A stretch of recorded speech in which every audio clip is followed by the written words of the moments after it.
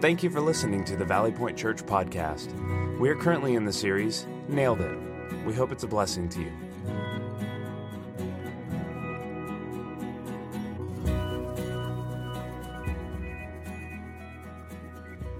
For the past 4 weeks, we have been looking at some historical events that took place 500 years ago in 1517.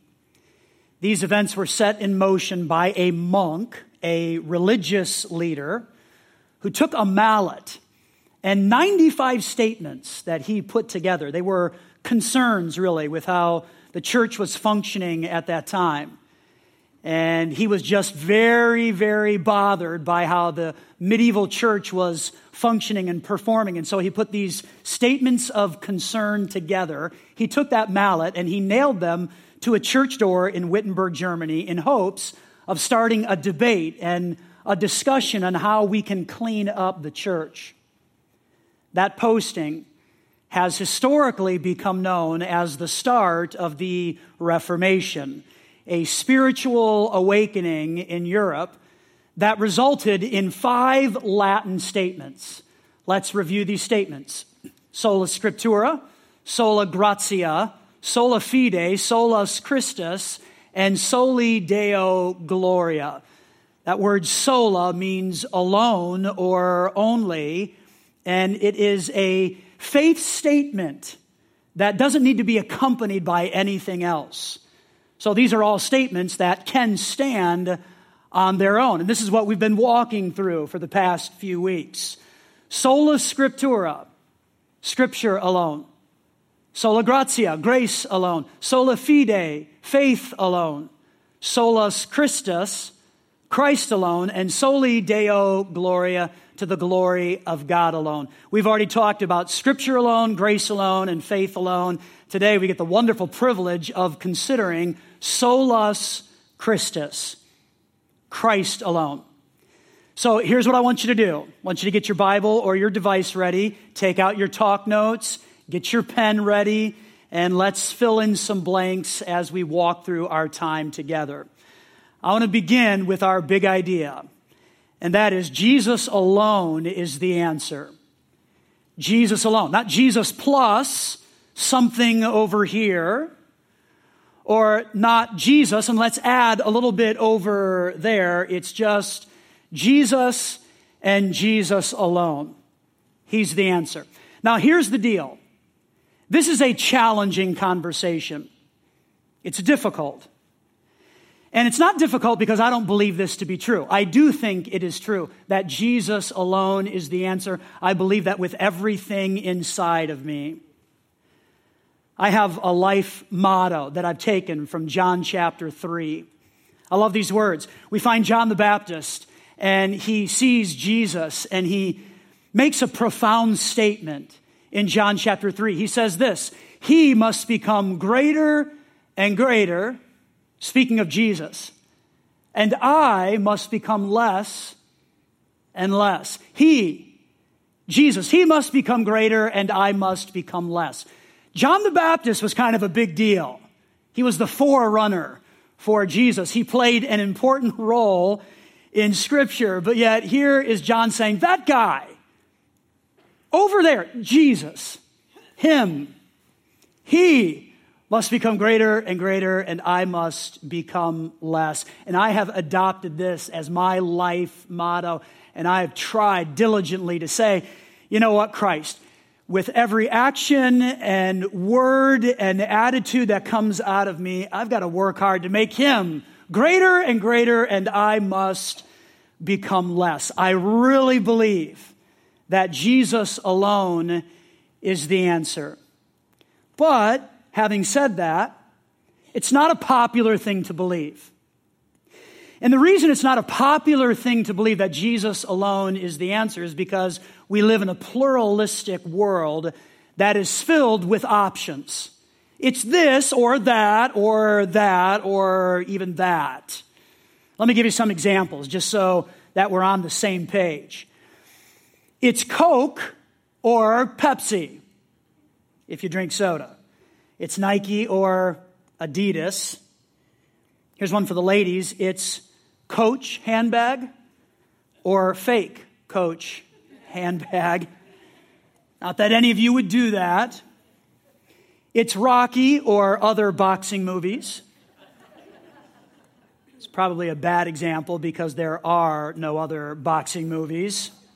It's Apple or Samsung. It's Starbucks or Dunkin' Donuts or Wawa or whatever. It's Home Depot or Lowe's or stay at home, sit on the couch and order from Amazon. How about this one? It's Kohler toilets or American Standard toilets. I hope you choose Kohler. You get the idea. You get the idea. We love options, don't we? If you're anything like me, we love our options. It's this or that or that. And sometimes options work, but sometimes they don't. Let me share an example with you of when options don't really work, or at least this is how it plays out in our house. I have a picture of Cambry. She's my 6-year-old daughter, and she is absolutely delightful. She is pure joy. She really is. She's in first grade, and one of the things we know about Cambry is she has to have a good night's rest. She just has to have that. If she doesn't, then the next day she gets cranky and she's not pure joy. She's the opposite of that, and we'll often look back and say, you know what, I bet she didn't get a good night's rest last night, and often she didn't. So it's really, really important for us that she gets good sleep. And so here's what we don't do. We don't come to Cambry with options for going to bed. Hey, Cambry, you want to go to bed at 7:30 tonight or 8:30 or it looks like you're having a lot of fun doing whatever this is right here, so how about 9:30 or whatever, 10:30. Cambry, you just put yourself to bed when you want, when you're ready. No, we don't do that. Now, that might make us bad parents. I don't really know. But that's what we do with our 7-year-old. She doesn't have options on bedtime. Or 6 years old. Is she 6 or 7? She's still 6, right? Thank you. She's 6. Now, here's what Cambry does. Here's what you caught me. Here's what Cambry does, though. She'll say, Dad, can you read me a bedtime story? I'll say, absolutely. I love reading to her, so I'll get next to her with her Junie B. Jones books. She loves Junie B., and we begin to read, and then I fall asleep. And 30 or 45 minutes later, I wake up with a sore neck, she's asleep, and now I'm no longer tired because I've had my nap. That's what she does. I actually talked to Tanya and said, I think she's doing that on purpose. Tanya said, of course she's doing that on purpose. She likes somebody to be next to her. She's delightful. But we don't give her options on going to bed. All that to say, sometimes options or pluralism works. Sometimes it doesn't. It just depends on context. Context matters. When it comes to faith in God, when it comes to having a right standing with God, which, remember, this was a central question during the Reformation. How can a person be made right with God? How can we have that right standing? That was so important for them to know. And so they really wrestled with all of that. When it comes to faith in God, when it comes to having a right standing with God, options and pluralism, it doesn't really work. They have a problem. They have a problem. It seems that pluralism or options is making its way into the church a little bit. We hear it in statements like this. Well, that may be right for me to believe, but that's probably not right for them, and they just need to find their own way. Or I hear this statement quite a bit. There's multiple paths to God. We'll all get there some way, somehow, as long as we're sincere. The Reformers didn't think that to be the case. And after careful and thoughtful and a scholarly study of Scripture, they came to the conclusion it's not Jesus plus effort or anything else. It's Jesus and Jesus alone, grace alone, faith alone, and the object of faith is Christ alone. And so the reformers began to cry, Solus Christus, Christ and Christ alone. Now that seems kind of narrow, doesn't it? Why can't sincere people just find their own way? Well, I want to share two thinking points with you that addresses that question, and then we'll dive into our scripture. Here's thinking point number one. Offering Jesus alone is a shockingly generous act. Meaning God didn't have to do that, but he did. And so offering Jesus as the way is actually a shockingly generous act. And then thinking point number two, while this may seem like a narrow approach, it was God himself who chose this path, driven by love for what he created. So it might seem narrow, but God is the one who chose this path out of his divine wisdom, and he did that driven by love for what he created. Meaning, I want to have a forever friendship and relationship with the people that I created. I want to know them, and I want to enjoy them, and I want them to enjoy me. And so here is the path. This is actually great news for us. So offering Jesus alone is a shockingly generous act. And while this might seem like a narrow approach, it's actually what God has chosen, driven by his love for what he created. Now, if you have a Bible or a device, I want you to find 1 John chapter 1. 1 John chapter 1. 1 John is a book in the New Testament. It's near the back of your Bible, so if you start at the end and find the book of Revelation and turn to the left a little bit, what you'll find after that is, Hey Jude. And I'm not singing 2 weeks in a row, all right? Not going to do it, but Jude is a delightful little book. I would encourage you to read that at some point. After Jude is 3 John and then 2 John, and eventually, if you keep turning, you will find 1 John. These are 3 little mini letters written by a guy named John, thank you, who also wrote the Gospel of John and the book of Revelation. So there are 5 books in the New Testament attributed to John. 1 John was written specifically to believers so that they could have some information and know some things about the person of Christ. And I want to pull apart 3 little unique statements that we find beginning with verse 1 of chapter 1. So here we go. These are the words of the Lord. We proclaim to you, and this is John saying this now, we proclaim to you the one, speaking of Jesus. So we proclaim to you Jesus, the one who existed from the beginning. We could spend a lot of time talking about how Jesus always was. He existed from the beginning, and John acknowledges that right away. So we proclaim to you the one, Jesus, who has always existed, whom we have heard. Now keep this in mind. Jesus had returned to heaven approximately 50 years before John wrote this little letter. But John is saying, I remember the words of Jesus. I was there. I was an eyewitness, and those words are rolling around in my mind. They are etched in my memory, and I want to share them with you. You need to know something about what I heard from Jesus himself. It gets better. We proclaim to you the one who existed from the beginning, whom we have heard and seen. We saw him with our own eyes. To see is even more compelling, right? So get this now. John says, I heard him. I was there. And these words are still etched in my memory. I know what Jesus said. I was an eyewitness. I heard what he said, but I also saw Jesus. And this word saw is very dynamic because in the construction of the sentence, it means that he saw with understanding, or he believed. So it was more than just an observance. I looked at him. No, John is saying, I heard him. I saw him with my own eyes. I saw with understanding. And I believed in the person that I saw. Gets better. Third statement.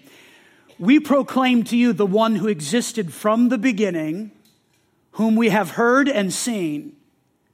We saw him with our own eyes and touched him with our own hands, meaning he's real. He's real. This is not a joke. I heard him. I saw him with understanding, and I touched him. I touched him. I heard him, I saw him, and I touched him. And here's John's conclusion now. He is the word of life. This one who is life itself was revealed to us, and we have seen him, and now we testify and proclaim to you that he is the one who is, say the words with me, eternal life. Eternal life. Eternal life and Jesus were deep themes throughout John's book. And he wanted people to know there is a way that we can be made right with God, and it is through the person of Jesus, and this is how we have eternal life. He wanted people to know this. Christ alone. You may remember back in John's Gospel, in chapter 3, there are some very famous words that many people know and quote. I want to read them to you. It's John 3:16. This is how God loved the world. He gave his one and only Son so that everyone who believes in him will not perish but have, say the words, eternal life. Eternal life. So we find it in 1 John chapter 1 verse 2. We also find it in John 3:16. Again, eternal life and Jesus alone were big themes for John and his book. Exclusive? Yes. Is it narrow to say trust in Jesus alone? Yes. But it is a way. It is the way that we are made right with God and have a good standing with him, where the righteousness of Christ's death and his life are credited to our account, something that we can't do on our own. So while it may be exclusive, it is a way, it is the way given to us, driven by God's love for people, for us. It's good news. It's good news, and the reformers held to this. Back in week 1 of Nailed It, our series here, I talked about this primary question of the Reformation.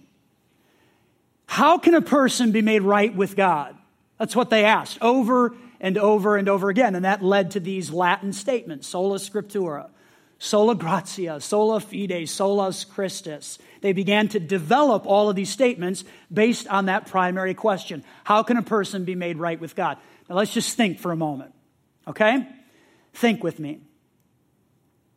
What if God never answered that question? What if he never answered that? All right, God, we want to know how we can be right with you. We desire that. We want to know how. How does this happen? What if God never provided an answer? What if he just left that up to us and our good intentions? As if that's possible. What if there was no clarity on the how? What if there was no clarity? Well, that would seem rather hopeless, wouldn't it? Like, okay, God, how do we do this? And just no answer. It would mean that we could live however we would want to live, because life is short, life is hard, and then you die. So just do whatever you want to do. But God demonstrates his love toward us in that while we were still sinners, while we were still walking away from God, while we were still falling short of God's glorious standard of perfection, while we were still offending God with our actions and with our thoughts and with our words, God demonstrated, God showed his love to us in that while we were doing all of that, he sent Christ to die in our place. And through Christ and Christ alone, there is a way to have a right standing before God. Solus Christus, Christ alone. All right, let's get to our takeaways. Number 1, I'd encourage you to write this down. You are loved by God. Accept it. Trust. All right, I want everybody in here to know that and to understand. You are loved by God, so accept it. And maybe that's new information for you. Oh, I've never thought about God and His love specifically for me. I want you to know, you are loved by God. It doesn't matter who you are, where you've been, or what you've done. You are loved by God. Accept that. And trust. Maybe it's been a long time since you have heard anybody say that to you. Let these words just fall into your heart and into your mind right now, that you are loved by God, and this is something to accept and trust. Hear it. Put your anchor down on that.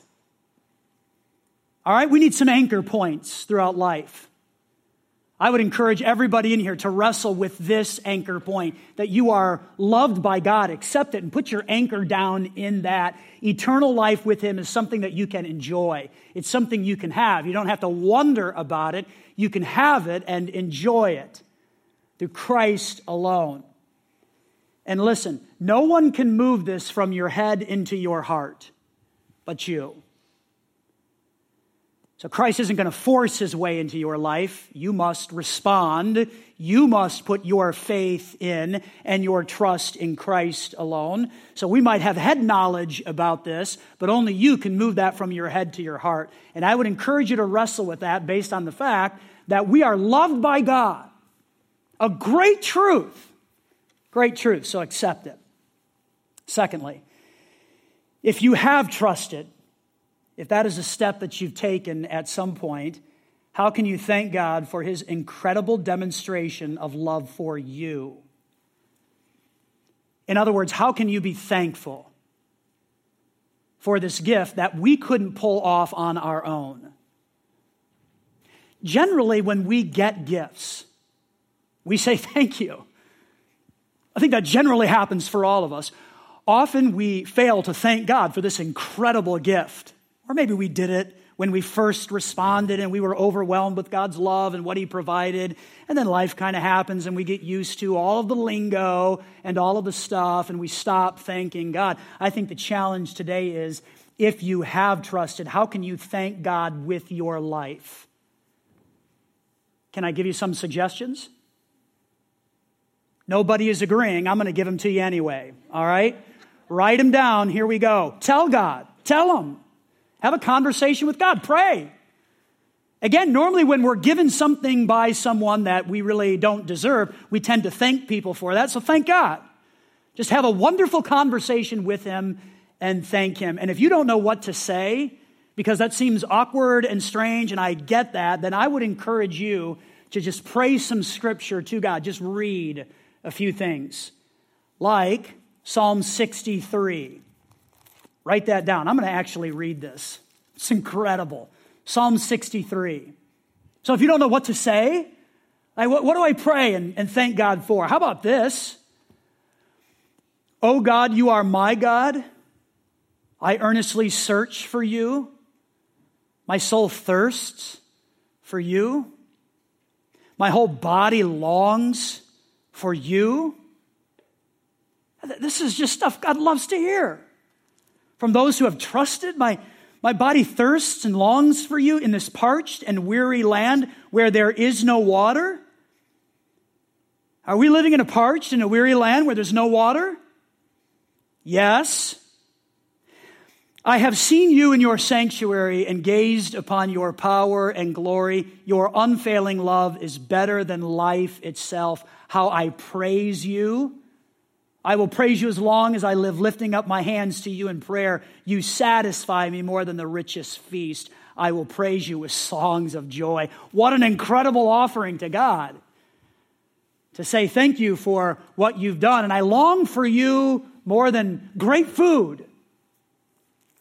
That's Psalm 63, Psalm 67, Psalm 100, Psalm 121, Psalm 139. Write these things down. These are great psalms to pray. Psalm 63, 67, 100, 121, 139. These are great ways for us to just say, God, thank you. Thank you. It's a way, if we've trusted, we can give praise back to God. So tell them. Secondly, hear this. Look at that family member, that coworker, that student through the lens of how God sees them. Okay? We all have very irritating people in our life that we wish weren't there. That's true for all of us. So for that family member, that coworker, that student, whoever's coming into your mind right now, view them through the lens of how God sees them. And here's how God sees them.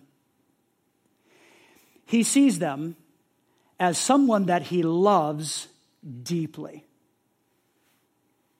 Deeply. And he wants to have a forever friendship with them as well. And perhaps God will use you to help them see the incredible truth of Christ alone. But if you want to live a life of thanks for the gift that God has given to you, then view that family member, that coworker, that student through the lens of how God sees them as someone he deeply loves. And by the way, he gave his life for them too. He did. So look at people through the lens of how God sees them. Thirdly, check your responses to life's challenges. When they come your way, when you get stepped on, what comes out of you? And does it point people to God? Does it give praise to him in the middle of that crushing situation or not? It's a great question for us to ask. Check your responses to life's challenges. Do we verbally puke all over the place right away? Or are we reflective and do we give an opportunity for God to get glory and credit in the midst of something very difficult? Let's think through that. So, you are loved by God. Accept it. Believe. Trust. And if you have trusted, how can your life demonstrate thanks for the God who provided the way for all of us to have a right standing with him? How can a person be made right with God? Solus Christus. Christ alone. Father, we find some amazing words in Scripture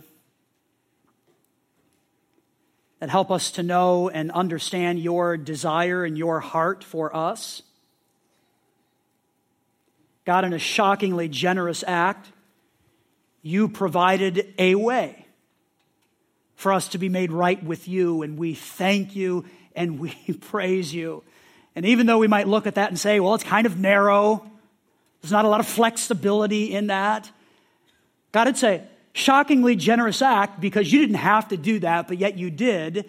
That's the path you created for us, driven by love for what you created for us. And so, God, I pray that you would help those who may be here who have yet to accept the reality that you love them.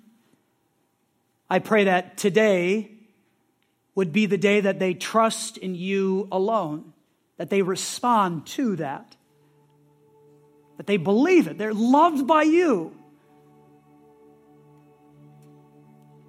God, for others, help us, if we have trusted, to make sure that our lives are demonstrating thanks in significant ways for this incredible gift that you've given to us.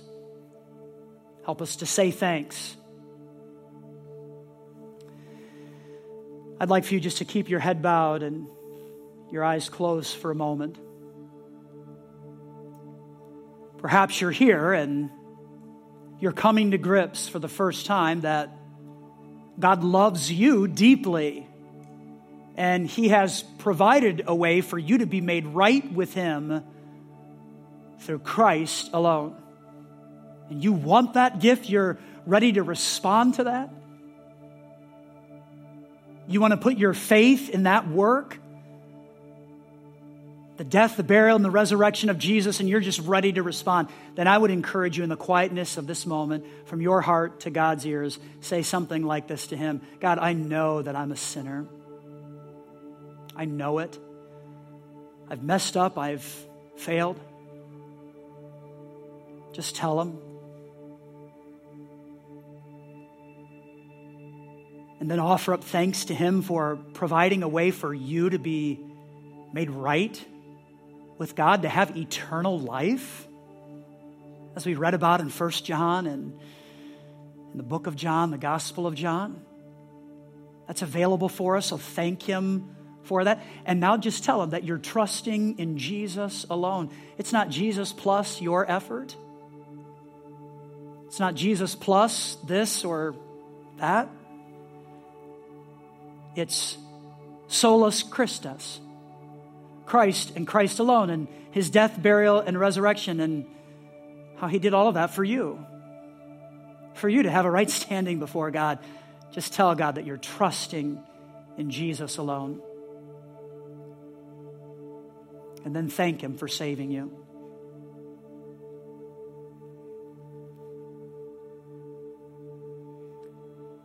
If that's a prayer you've offered up for the very first time, I want to say congratulations to you. I believe that's the greatest decision you'll ever make in life, to be right with God. Congratulations. I want to encourage you to share that with somebody today so they can celebrate with you. And know, just know, you have a forever friend in Christ. He will never leave you. If you're here and that's a step you have taken at some point, maybe your life isn't saying thanks anymore to God for the gift of Christ. And just talk to God a little bit right now and say, God, I want to thank you, and maybe I'll read some Psalms to you or have a significant prayer time with you at some point today or this week to thank you for the gift of Jesus. Or maybe I'll start to look at the people in my world and in my circles through the lens of how you see them. And even when they irritate, even when I get frustrated, I'll still hold to the truth that this is a person you love deeply. Or maybe it's just time to acknowledge before God that you're walking through a tough time. And there's a challenge right there. And you want to be sure that in the middle of this, your life is pointing people to God. Let's talk to Him about that.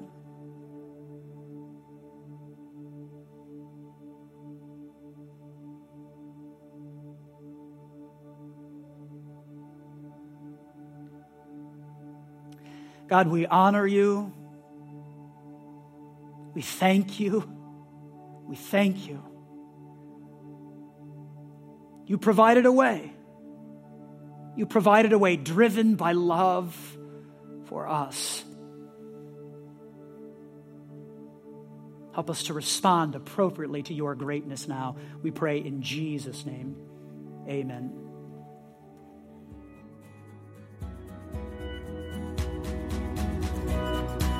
Thanks for listening. If you call Valley Point Church home or would like to make a donation, please go to valleypointchurch.com/online giving. If you're in need of prayer, we would love to serve you in that way. Send us a message at prayer@valleypointchurch.com. Be blessed.